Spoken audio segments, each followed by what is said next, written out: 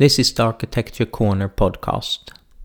The purpose with Architecture Corner is to have a place to discuss subjects in the intersection between business and IT. Today, IT is relevant in most cases when you want to do changes to the business. The opposite is even more true. You need business involvement when doing changes to IT in order to succeed.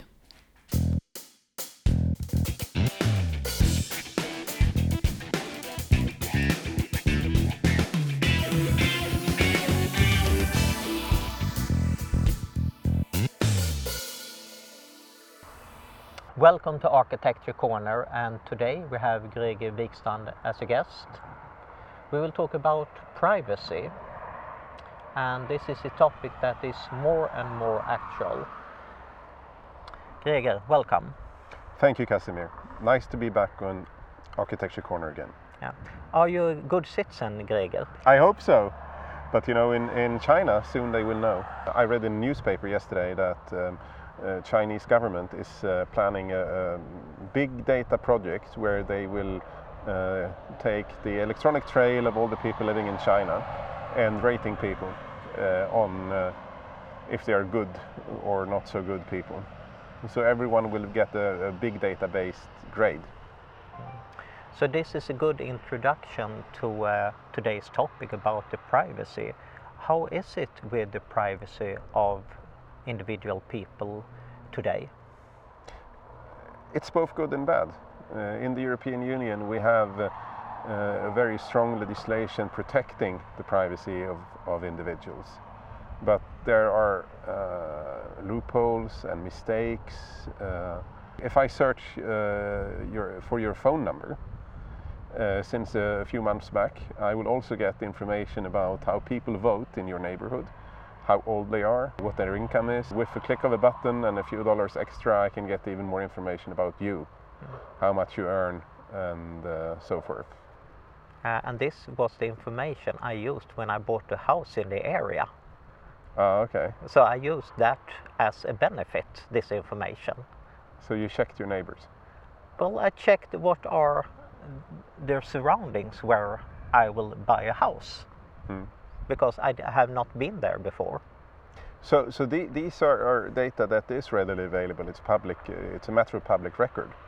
But when you make it that easily available, then it becomes a bit of a privacy challenge.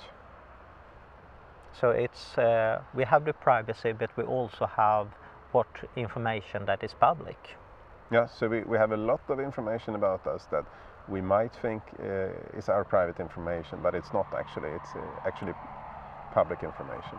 Then we have private information, for instance, what I had for dinner, or what I had for lunch, or who I call on the phone, etc. And some people share this and some people don't. And some of these people is collected, and that is governed by the authorities. Exactly. So that we have the data retention laws.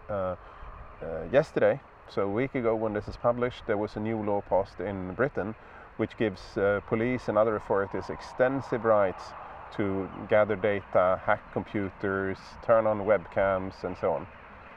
So yes, the electronic trail in both more and less democratic countries is being more and more watched by the authorities.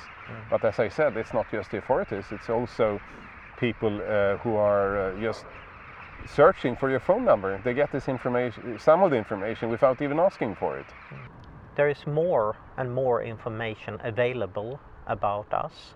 So what are the threats about the personal integrity and the information that companies and authorities and governments can collect about you?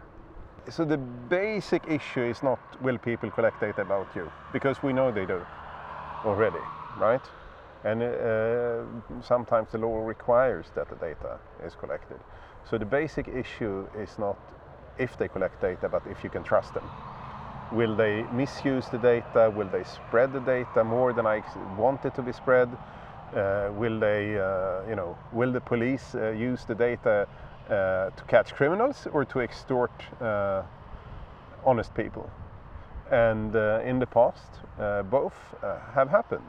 It's about establishing mechanisms and technology that make sure that there can be trust. We had the regulations in Sweden.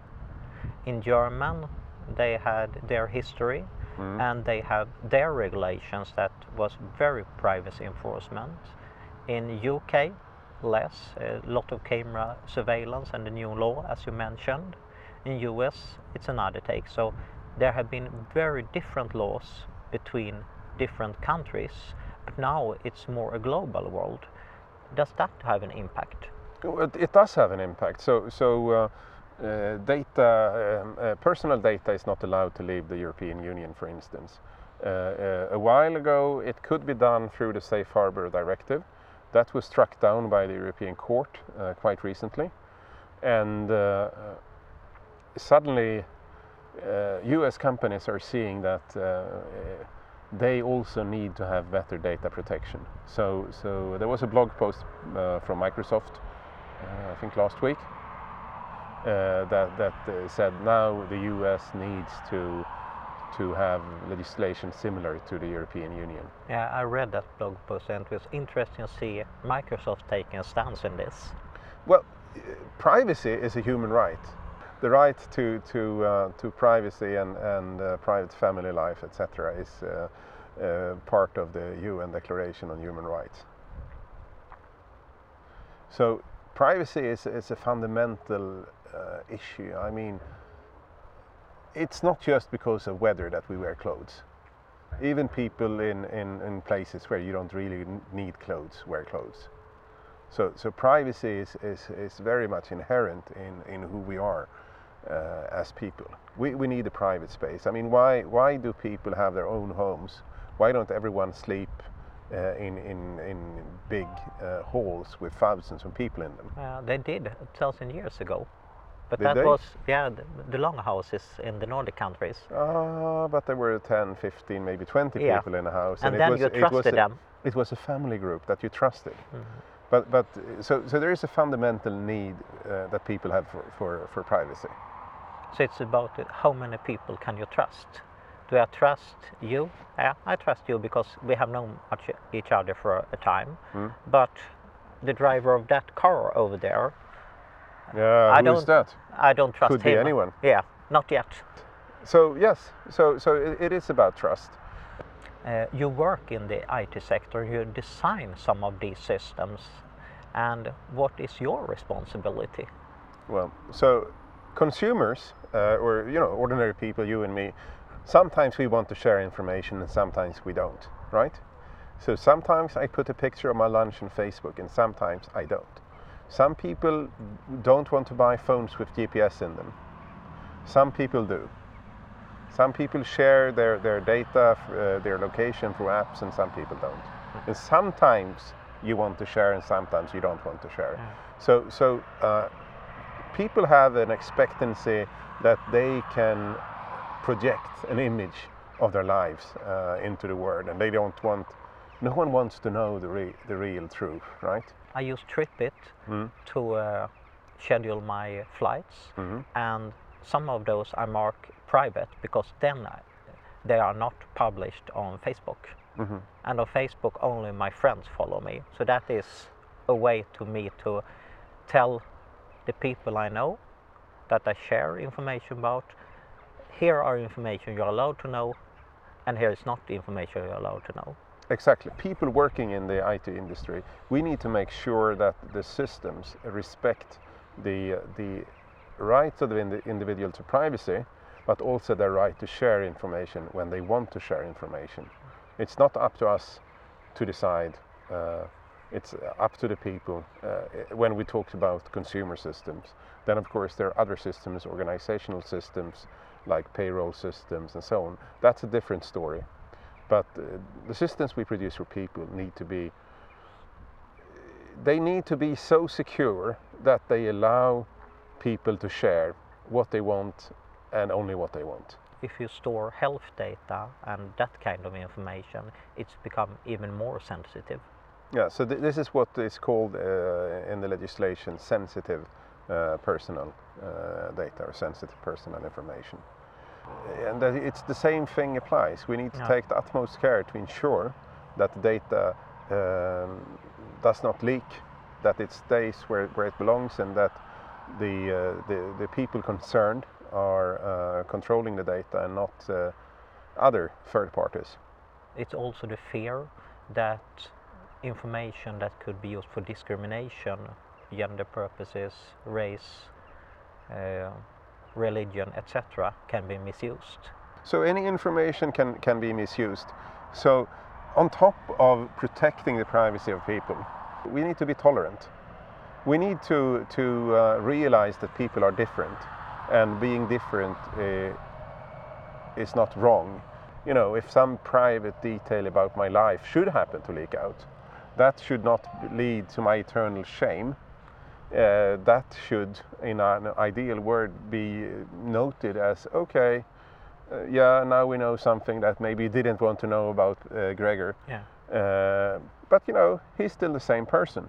What will happen in the future with privacy? In an ideal world, we will have the systems where our data is circulating will be secure systems that don't leak data unless people want to publish it. In an ideal world, we would have a culture of tolerance that means that even if private details leak, that does not mean that people are discriminated against or looked down on. And in an ideal situation, we have authorities that we trust to not misuse the data that they need to collect. Because of course no one wants the police to be unable to solve crime because we have too much privacy. Thank you very much for talking about this topic about privacy today. Thank you very much, Casimir. And for you out there, don't forget to share, like and subscribe. And thank you for viewing this episode of Architecture Corner, and see you next week.